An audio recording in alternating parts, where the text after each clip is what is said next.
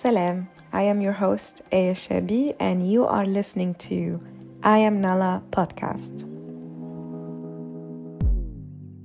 I am so excited today because we have Nadia Abdalla from Kenya. Welcome, Nadia. Thank you very much, Aya. I'm so excited to be here today. And I want to start by just asking you, who do you think is Nadia? Like, what is she really like, in everyday life? Okay. Well, I like calling myself unapologetic Nadia. And she's a person who believes in, the rights of women, the rights of young people, when it comes to occupying spaces that enable her to speak out and to really enforce policies that will recognize our power and be able to shift people's mindset into viewing young people and women as important assets in developing the country, but also developing yourself as a person. I know it's been an interesting journey for you in government. And I really want to know what really surprised you when you got into that kind of environment? One thing that really surprised me when I joined government is the perception of people in government when it comes to young women. Because you're facing two stereotypes. You're facing the stereotype of being a young person, then you're facing the stereotype of being a woman. And then looking at myself, I come from a marginalized community, which is from the coastal side of Kenya. Not many women who look like me make it to where they are today. And so there's a lot of doubts in which would she be able to cope? Does she have the right mindset to make decisions? And is she really the voice that matters in the country? So tell me, what do people actually misunderstand, about you? I think they usually perceive me as someone who's, I would say, vain and not knowledgeable person. Because what happens is when I go somewhere and I start talking about like the work I'm doing and everything, people assume that I don't have an educational background. And then when I get questions a lot, what did you study and how far did you get in your education? And I'm like, yeah, I have a bachelor's in mass communication and public relations, and I have a master's in foreign policy and cultural diplomacy. And everyone just goes like, oh, wow, really? And so that's one of the misconception about me. I'm not sure why people think I'm not educated, but it could be the fact that I'm from a place where not a lot of people really women come out and say this is what they did, or they don't get to a certain level of education because of early marriages and just cultural norms. Yeah, since I was 13, I saw how my aunties and my late mom were in the community, and I always felt like, this is not me, this is not it. And I would always be the black sheep in the crowd. I would always want to do things different from everything else. And I used to look up to, I still do, but to late Kofi Annan and Oprah Winfrey. And I say this a lot because I really had an interest in communication, because I believe that's one thing that will solve a lot of problems in the world. But also when it comes to humanitarian grounds, but really being represented well. From a young age, you can imagine. But then the interest grew, and I got attached to community work, and I was like, you know what, I need to study more. So I wasn't an A student, I'll tell you that. I used to fail a lot, but then I worked hard and I did well in my high school. And it's like, you know what, education might not define my whole life, but it's something that I want to have as a weapon when someone tries to undermine me in life. Yeah. So I really want to know, what would be the one thing you wish you had known when you started your career? I mean, I don't know if you envisioned yourself in government, but what would be that one thing you wished you know before you entered? Oh, yeah. So to be honest, I didn't really see myself in government. Mm-hmm. This came as a surprise. But one thing that I wish I knew was how serious patriarchy was. Especially, I mean, in all ways. because I got in and I was super excited. Being young and being a young woman, I felt like the doors and people would be open to it and would be as excited as I am. It's like they always second guess and ask, like, what is her intention to do this? And isn't she too young to do this? And she should know how to speak, because she shouldn't like cross some barriers and stuff. And I usually get frustrated a lot, because we need to allow ourselves to also occupy spaces and still be young at the same time. Mm-hmm. And it's tough, let me tell you, Aya. The intimidation, I mean, there are times I'll be like, oh, you're young, you can't understand this. Or because of my background and coming from the coast, and it's like, oh, what can this girl tell you? So I have a tendency of being a workaholic. And I think part of it comes from, and I think you resonate with me, part of it comes from the fact that you're young and you're a woman, and you have so many people who are waiting for you to fail. So you're always trying your best to work so hard so that you can prove other people wrong. And so for 6 months, that was me, because it was, I was the talk of the whole country for about 3 months. People are talking about, who is she? I remember my CS was telling me, some people were telling him, oh, you guys appointed a blogger, or you guys appointed this, that she even have educational background. So, I was facing all that. But then after the 6 months, I literally decided, you know what? Life is too short. So I really wish I knew how bad it was. I mean, even if you knew, like I was also in the African Union, which is an intergovernmental institution of 55 member states. But I think even if I knew, I wouldn't have imagined the way I lived it. Like people would tell you this is government, this is intergovernmental spaces, but when you live it day to day, it's like every day is a learning experience for you. Every day is Mm-hmm. Mm-hmm. amazing. It's true. Yeah. So at the end of the day, sometimes like we need to ground ourselves in our mission, because people can doubt you and make you doubt Oh. yourself, or put that pressure that makes you, okay, what the hell am I even doing?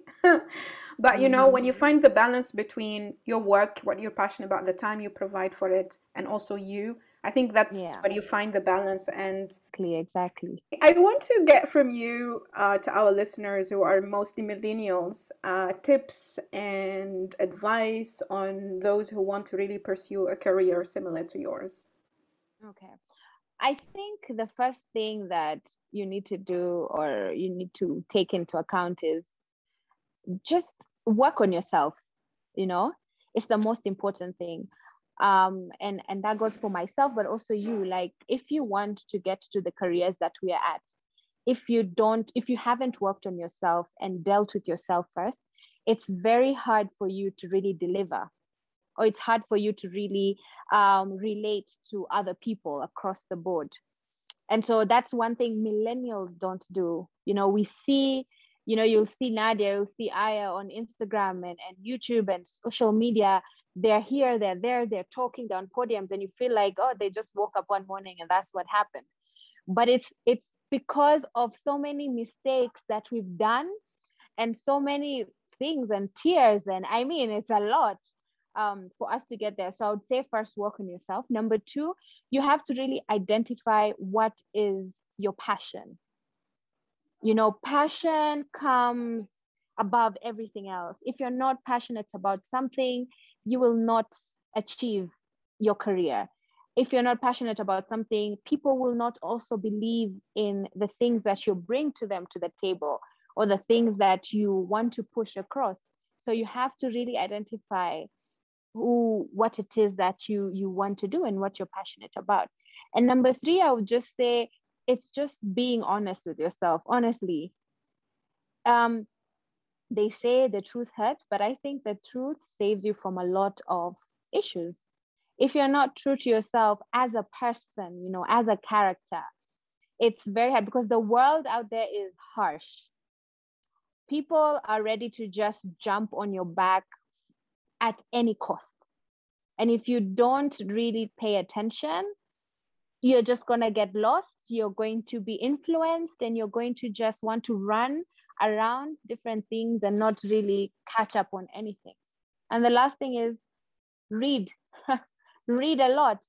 Read books, read latest current affairs, read whatever it is that will just keep your brain and your mind alive.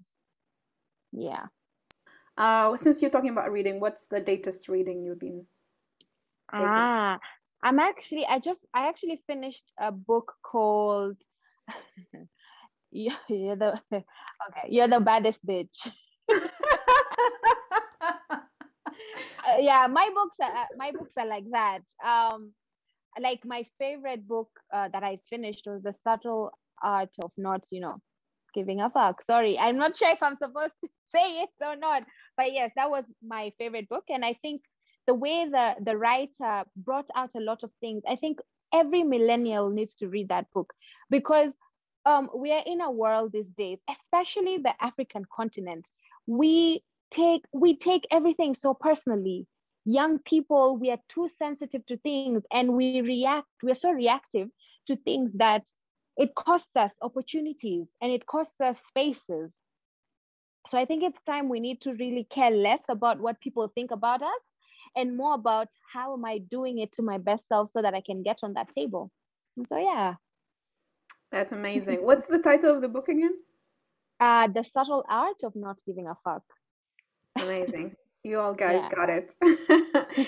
So my last question here, um, if you'd had to have a dinner with three people, who would they be? Oh, number one is Amina J. Mohammed, the Deputy Secretary General of the United Nations. I mean, she is an inspiration, and I would love to have dinner with her. The second person that I would love to have dinner with, even though she's now not alive, is actually my late mom. I actually miss her very much, and because she's part of who I am today, and she's my inspiration, and she's the reason why I am who I am today. And the third person, it's actually Michelle Obama. Yes, because I read her book, Becoming? and I think yes, it's beautiful, and it's so inspiring to the point that I have so many questions that I noted down in the book. I'm like, you know what? One day I'm going to meet her, and she's going to answer this question. So are you an introvert or extrovert? What do you do for fun? So I love cycling and watching movies. After work, I have a special corner. It's actually where I'm seated, where I sit and I just binge watch movies. I love comedy and action movies, but also medieval movies.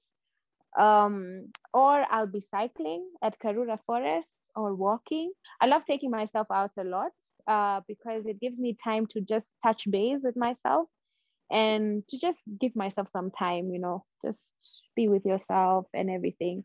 And on weekends, either like again in the house or I go out dancing with my friends, or I'm just going on dates because my friends, they really sometimes hook me up on blind dates because they're like, Nadia, there's more to life. So yeah, really, I could say I used to be an extrovert, but these days I like my space and my time more than interacting with people because I do that, I mean, every day. I'd rather just have a space, yeah, to I'm myself.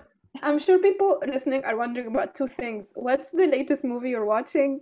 And are you on a date? Do you have someone already? So I'm currently watching a series called Van Helsing. I'm on season 1, episode 6. It's about vampires and just a virus that has gone around that tickles my fancy. And whether or not I'm seeing anyone or on a date, you can see how I'm laughing. Well, I'm not in a relationship and I'm not married. I like that answer. And I saw henna in your hand, Nadia. Okay, Yes, yes. I hope that's not related to any marriage. No, no, no, no. But I am going on a few dates here and there. That's amazing. Nadia, this has been so much fun. Is there anything else I haven't asked that you want to share with us? And not really, just that I think I would like to tell every person listening, but especially those who are from the African continent, is that our journey has just begun. We are such a young continent. We have so much potential. The power lies when we come together. Young Africans have still not understood that. And I wish there will come a time where we will look beyond borders and we'll just come together and really build our continent to the best of our abilities. Yeah. Thank you for those powerful words. I 100% agree. It's in our unity that we're going to lift up this continent and really take it Yes. forward. And it's the millennials. It's still up to our Mm-hmm. generation. So we're going to do it with people like you, and who are you. really themselves, Amazing. Thank you so much again, Nadia. Thank you, Aya. To stay updated with our work, go to nalafem.org and sign up to our newsletter. You can also sign our manifesto on nalafem.org/sign, and you can follow us on social media @nalafem. This is your host, Aya Shebi, and see you in the next episode.